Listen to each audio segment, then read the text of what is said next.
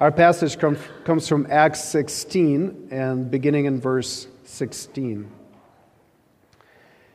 As we were going to the place of prayer, we were met by a slave girl who had a spirit of divination and brought her owners much gain by fortune-telling.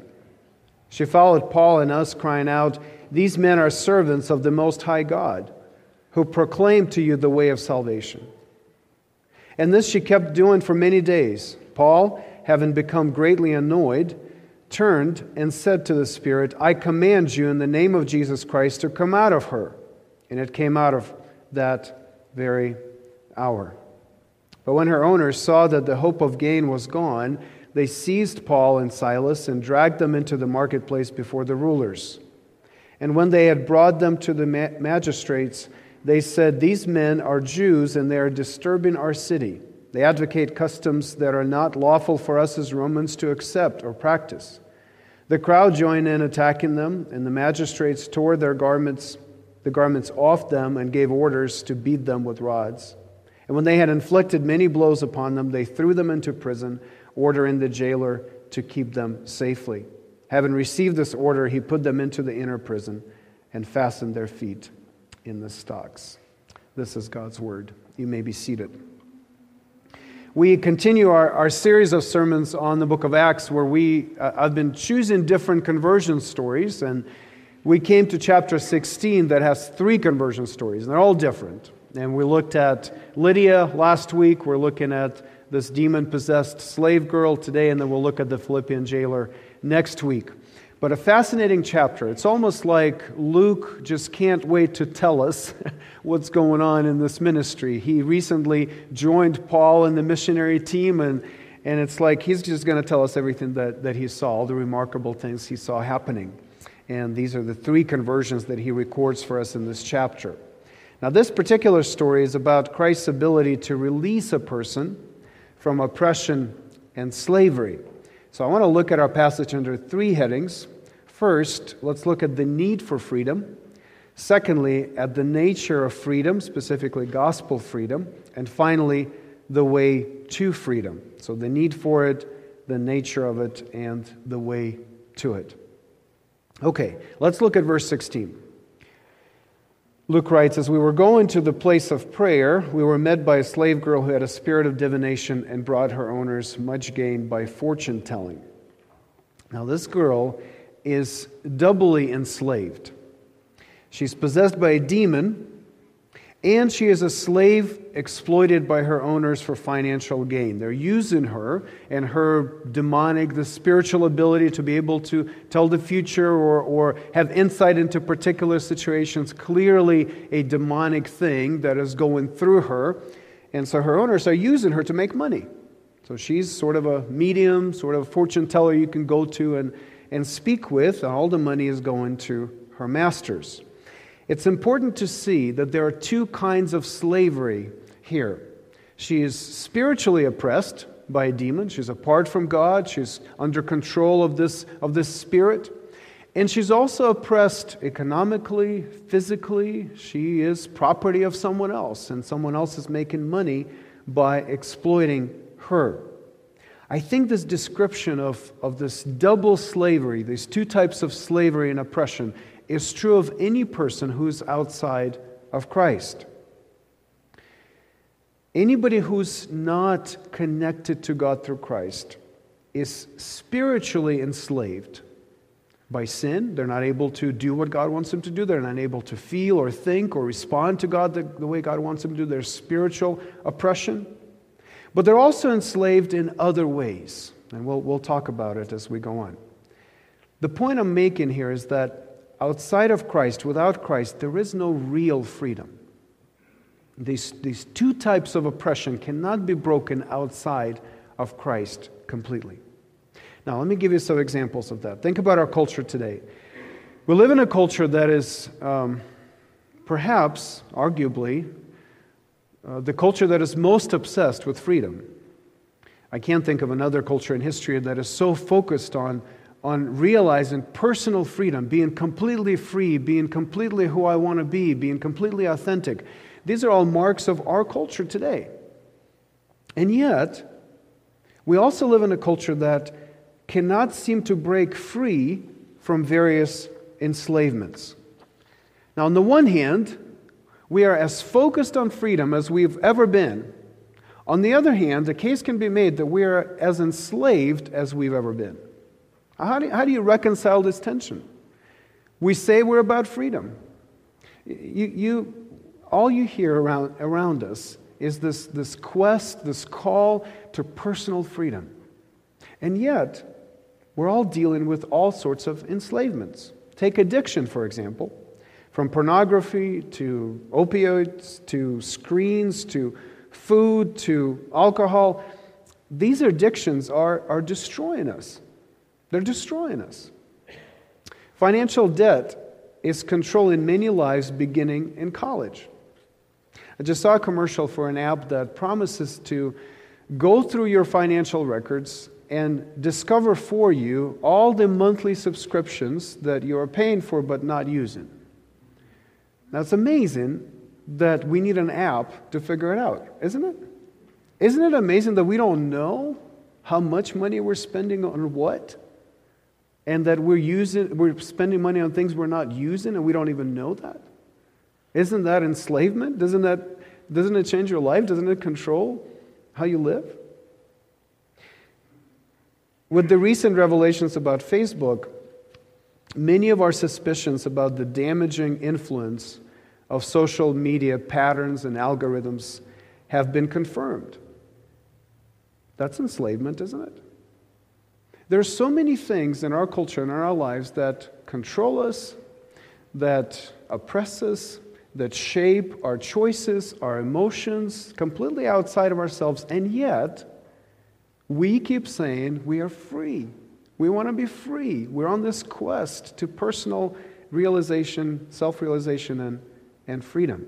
Now, we can talk about all sorts of other things: ideological control, racial strife, work patterns, gender dysphoria, sexual identity, and a million other things that hinder our pursuit of freedom. So in a culture obsessed with freedom, we feel enslaved and oppressed. And the statistics bear it out. There is a feeling of oppression. There's a feeling of enslavement in a culture that is completely focused on freedom. Why?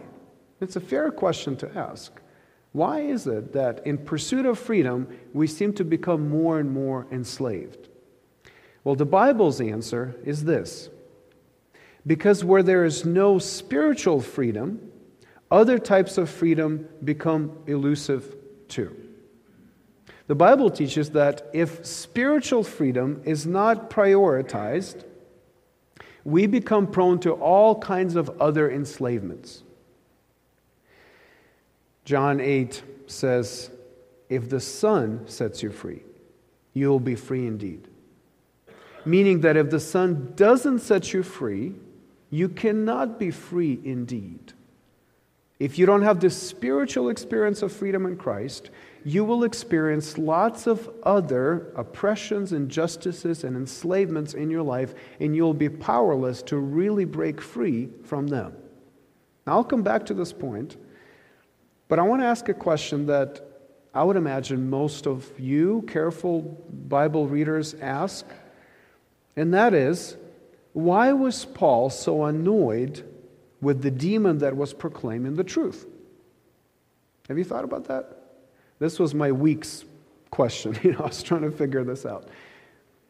The demon, through the slave girl, is proclaiming true things. She's saying, these are servants of the Most High God. And they are. They proclaim the way to salvation. And they are. And she does it every day. Isn't that good? Isn't that good to have someone else, another voice that affirms the message of the gospel? Why is Paul getting progressively annoyed, more and more annoyed, to the point where he casts out the demon and stops that proclamation of the truth? She followed Paul and us, crying out, "These men are servants of the Most High God." That's true. "Who proclaim to you the way of salvation." That's true. And this she kept doing for many days. Paul, becoming greatly annoyed, turned and said to the Spirit, "I command you in the name of Jesus Christ to come out of her." It's a fair question, isn't it? Here's my theory. I think Paul is annoyed with the confusion of Christ's power and demonic powers. The gospel seems to be put in the same category as demonic divination.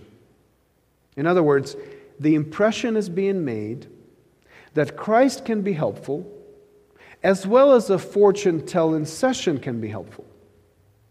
It seems like the demon and Christ are on the same team and use the same kind of power for people's good.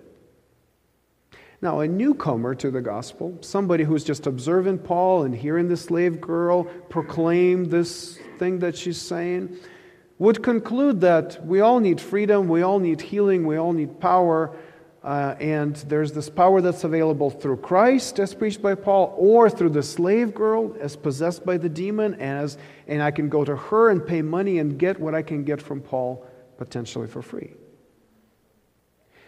By casting the demon out and liberating the slave girl in the name of Jesus, Paul shows that the power of the gospel stands in opposition to all other spiritual powers. That only the gospel brings freedom, while all other powers oppress and enslave.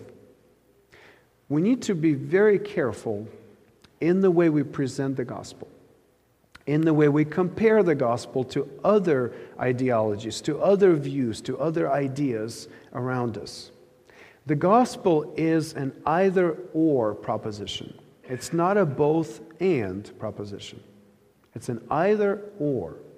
Acts 26, 18, in Acts 26, 18, Paul recalls his conversion and his call to ministry, and he recalls that Christ called him to open their eyes so that they may turn from darkness to light and from the power of Satan to God, that they may receive forgiveness of sins. The way Paul thinks of his ministry is, I am calling people to leave darkness and come into the light, to transition from the power of Satan to God. Those who have not believed in Jesus, in Paul's view, in the Bible's view, in the Christian view, those who have not believed in Jesus are in darkness and are under the power of Satan. The gospel is not just another option. You can go to a medium to get some helpful information for your life, or you can go to church to hear some other helpful materials. The way Scripture portrays the gospel is the only way to freedom. It's the only way to experience what God has for humanity. The gospel brings light. The gospel releases the power of God, which brings actual freedom.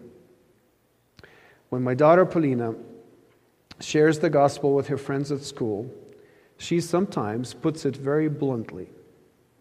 She would sometimes ask, "Are you with Satan or are you with God?" Very blunt, but very true. Very true. That is exactly the choice according to Scripture. You cannot be in between. There are no other options. If you are not with God, you are under Satan's control. If you are not free in Christ, you're not really free. And if you don't have the spiritual freedom of Christ, you will be prone to all sorts of other enslavements that you will not be able to break free from. If we are enslaved spiritually to sin, to Satan, to the world, we'll never be able to really see freedom for what it is, or enslavement for what it is, much less break free from that.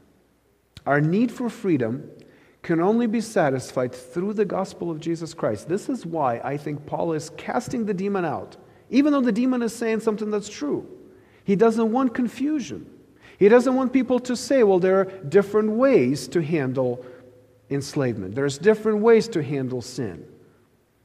There's one way, and that way is in Jesus, and don't confuse it with anything else. Don't put the gospel on par with anything else. Paul gets annoyed because he doesn't want the power of Christ to be confused with any other power. Christ's power liberates, other powers enslave. Dr. Martin Lloyd-Jones shared a story when he was a pastor in South Wales in the 30s, I believe. He shared a story about a woman that was a medium, much like the girl in our passage, using demonic powers to make money. In fact, she was paid a lot of money for that period of time, for her position in life, to host these kinds of sessions and meetings for the local Spiritist society. One Sunday morning, she was ill. She was feeling ill, and she stayed home, didn't go to the seance she was supposed to organize. And she saw people going to church outside her window, and she felt something. So she responded to that feeling, went to church, heard the gospel, and was saved. And then later, much later, Lloyd Jones, who was preaching at that church, asked her what she felt that Sunday. What made her come to church? What made her turn to Christ? This is what she said. She said, "The moment I entered your chapel, I sat down on a seat amongst the people, I was conscious of a power. I was conscious of the same sort of power as I was accustomed to in our Spiritist meetings. But there was one big difference. I had a feeling that the power in your chapel was a clean power." Now, this is a person who is feeling things in the spiritual realm, who was under the control of Satan, and now her heart is being open to a different kind of power. But they're not the same type of powers. One is a clean power that brings freedom, and another one is a power that brings enslavement and oppression. And she could tell the difference, and she turned to Jesus and was saved because of a clean power that was coming into her life through the church. Paul believes, and we believe, that only the clean power of Christ can bring true freedom.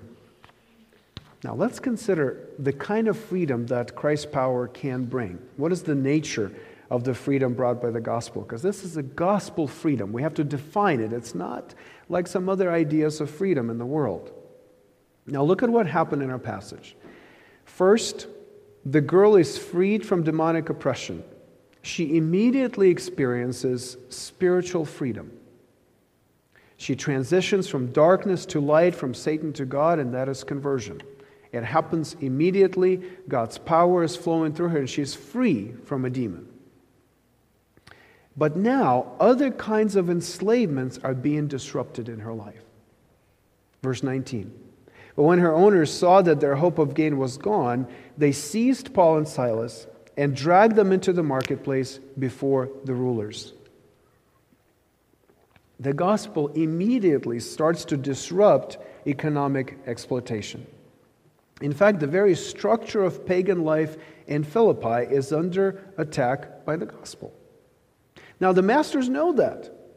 They know that this idea, this new freedom, this clean power that's coming into the city is going to cause all sorts of changes. They're already losing money because their slave is no longer demon-possessed and she can't do divination and stuff like that.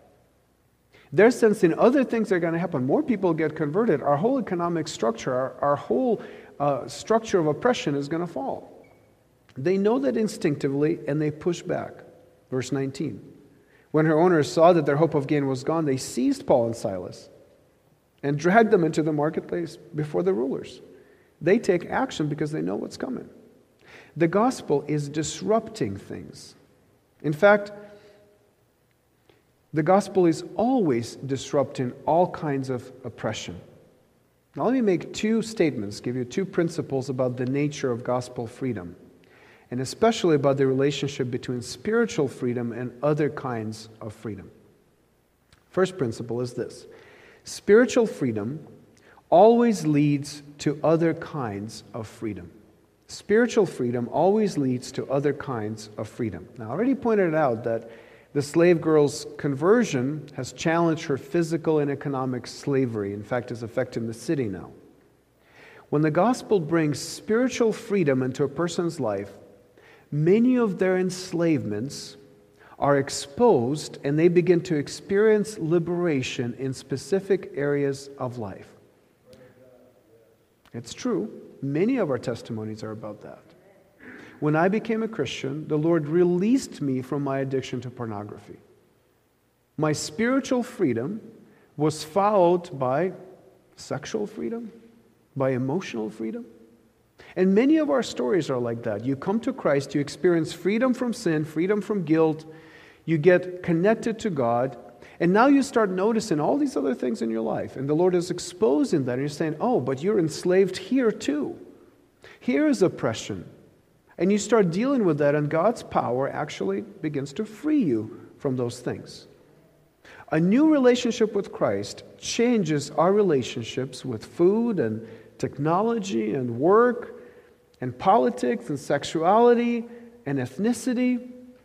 Everything becomes new, and you start experiencing different degrees of freedom. One of the ministries of our church is helping people budget and pay off their debts. Financial freedom often follows spiritual freedom. Not always, but often it happens. When the gospel takes root in a community, like it does in Philippi here in our text, all sorts of enslavements are exposed, and Christians get involved. Christians actually start bringing that gospel freedom into all kinds of areas of life. For example, many rehab centers are run by Christians. Why? Well, that's an expression of gospel freedom. Those who have experienced spiritual freedom, now they can see all these enslavements in the community, and they're saying, let's help with that. Let's help free people from these enslavements. Many hospitals in this country were started by Christian churches and still bear Christian names. Why? Well, a Christian who is spiritually free now seeks physical freedom and physical healing. The civil rights movement of the 60s was fueled by Christian ideas and led, not exclusively, but largely by Christian ministers. There's a trajectory in the gospel. And the trajectory is toward complete freedom. When you come to Christ, you experience spiritual freedom, and you realize that you are now on the trajectory towards complete freedom. There's an internal drive toward freedom in our spiritual condition. Now, of course, it does not mean that we pursue freedom in all areas with the same commitment and vigor. We have blind spots, certainly.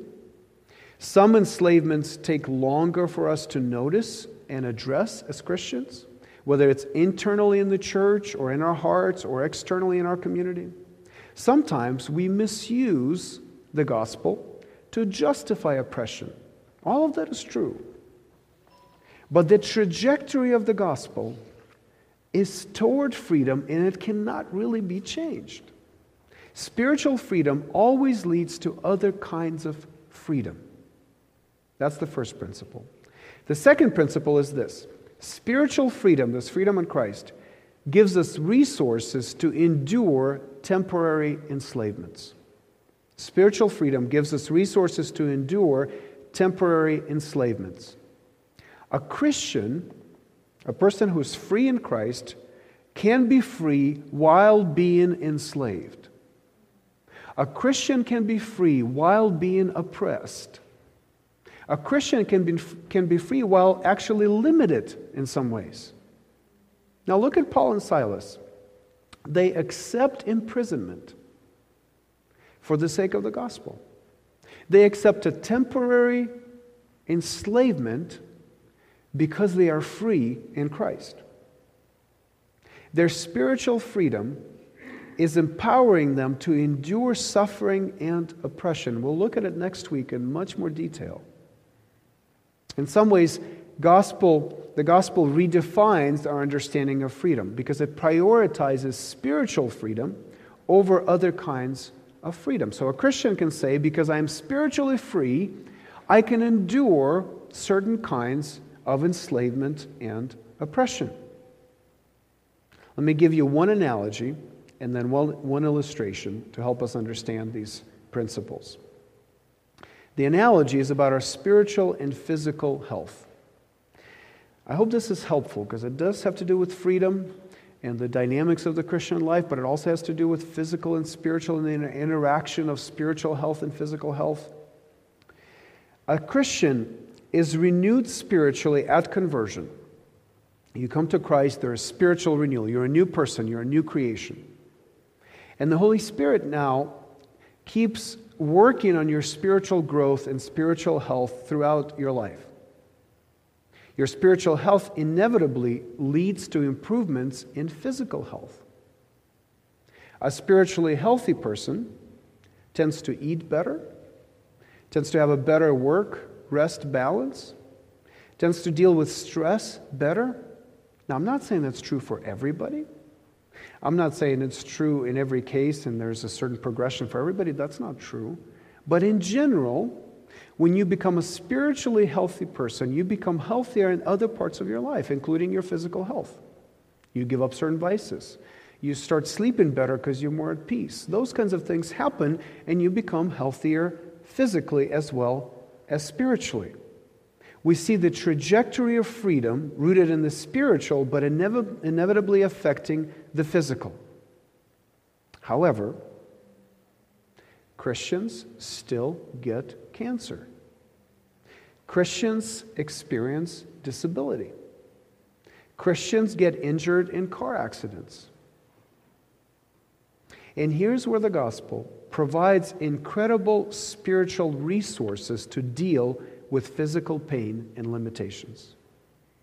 A Christian can actually experience a season of joy in the midst of a prolonged illness, for example. A Christian can find meaning in accidents.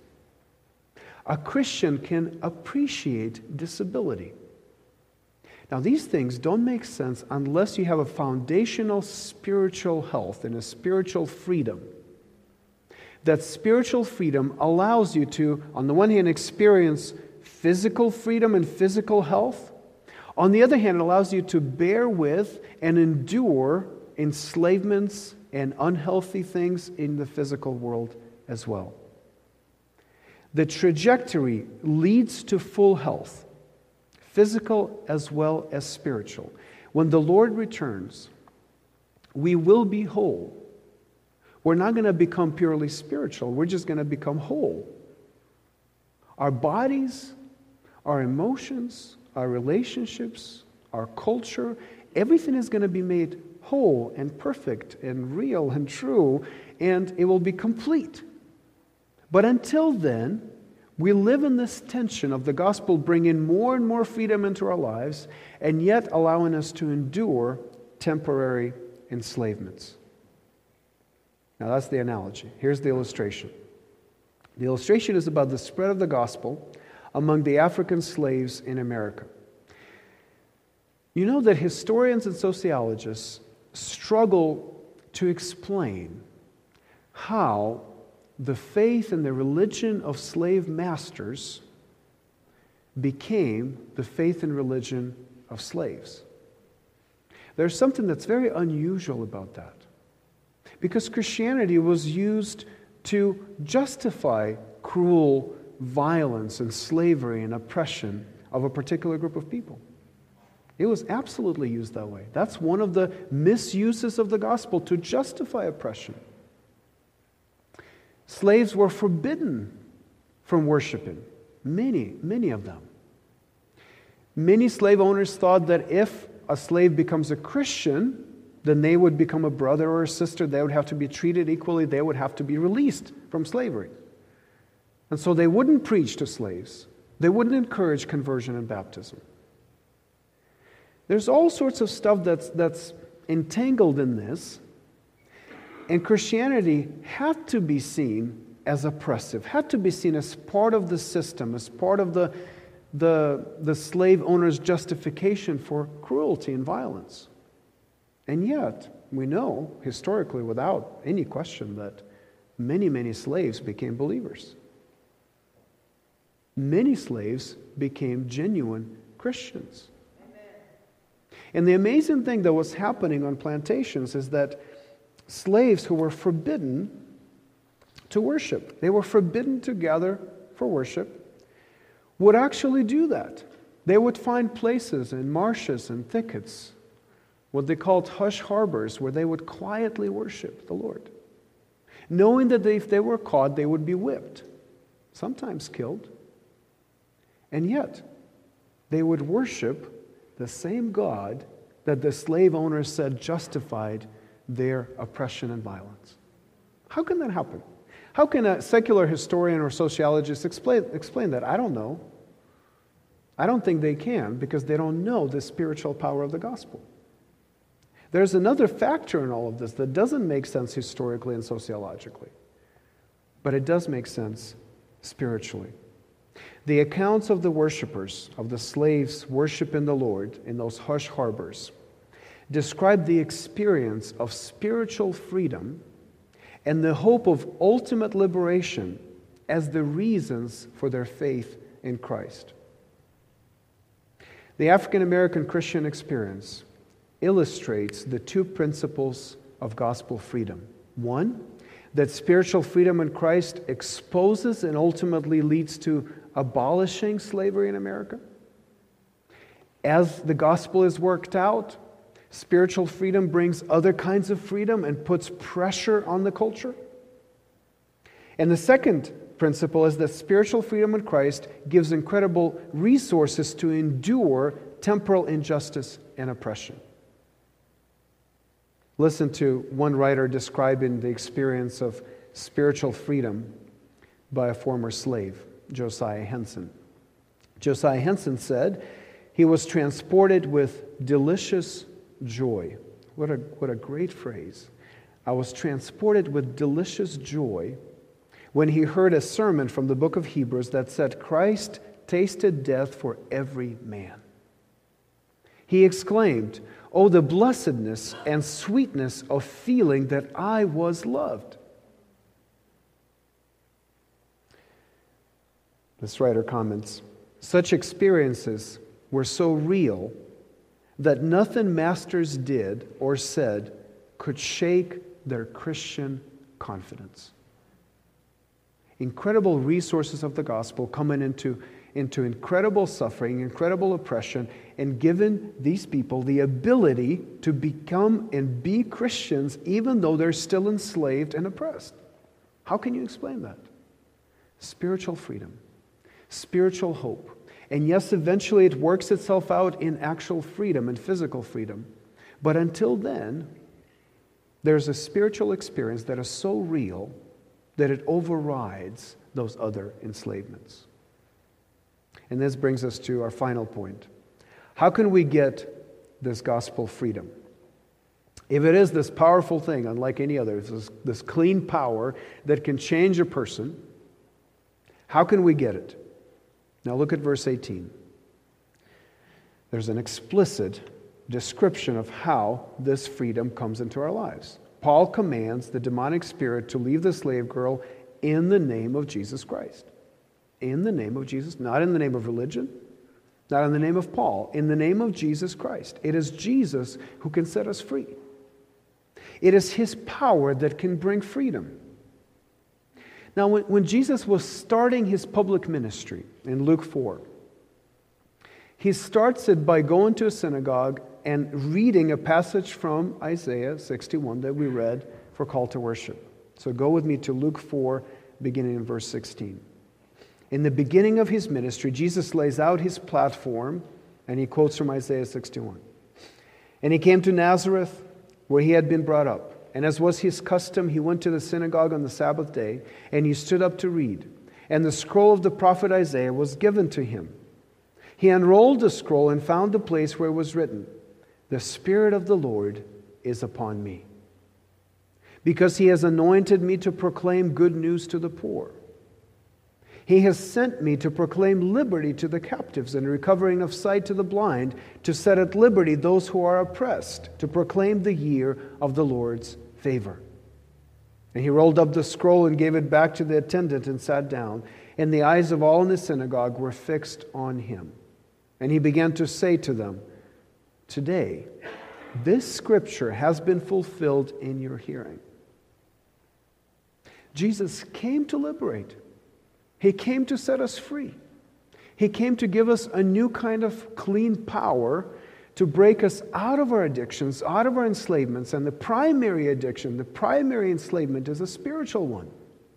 And He does that immediately when He comes into your life. But how does He accomplish this liberation? we have a hint in our passage. The slave girl's freedom came at the cost of Paul and Silas's imprisonment. They were put in bondage so that the girl could be set free. And that is the essence of the gospel message. Jesus gave up his freedom to restore ours. God imprisoned himself in the human nature. God lived a life under the oppressive rule of Rome, under the oppressive religion of the Pharisees, rejected and abandoned and slandered by his own family and friends. Scripture says that he emptied himself by taking the form of a servant. A better translation is a form of a slave. And then they bound and they nailed him to the cross, where he died exhausted from the beatings, dehydrated, and no longer able to push himself up to take another breath. That's limitation. That's enslavement. That's bondage. And what's worse is that his experience on the cross also included spiritual suffering, not just physical, but spiritual suffering. He was punished by God for all our sins so we can be forgiven. Scripture says that he was cursed. He was cursed by God so we can be blessed by God. He was rejected so we could be accepted. This is how freedom comes into our lives. It's through the cross of Christ, where he was put in bondage so we can be liberated. And on the third day, our Jesus, our liberator, our Savior, rose in victory over all our slave masters. The empty tomb is the starting point of that freedom trajectory.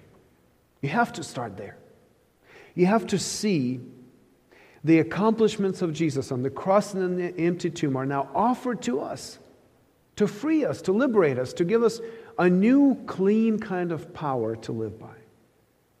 The resurrection of Jesus declares that all who identify with him, all who connect themselves to him, all who say, I'm with him, I'm following him, I'm in him, I'm connected to him. Anybody who does that is free from the fear of death, is free from the power of the world, is free from the control of the flesh, and most importantly, is free from the condemnation by God. What is the way to freedom? Well, Jesus is the way, the truth, and the life. We can never be free, now or in eternity, unless we bow our knees to the Lord who became a slave for us. So let me finish with 3 application questions. Number 1, are you on the trajectory of freedom? Have you been transferred from the darkness of sin to the light of God's grace?